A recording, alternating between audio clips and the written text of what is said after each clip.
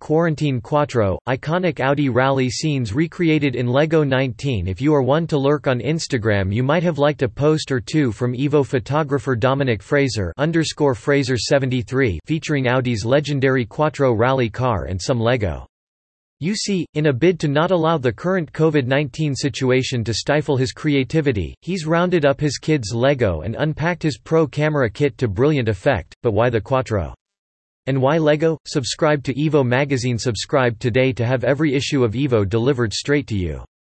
You'll save 39% on the shop price, and get Evo for its original cover price for a whole year. Subscribe now. Sign up for our newsletter. Get regular updates, news and top reviews. Sign up. 1919 Why the Quattro is simple, it's my favorite rally car of all time and no one has done it better before or since, says Fraser.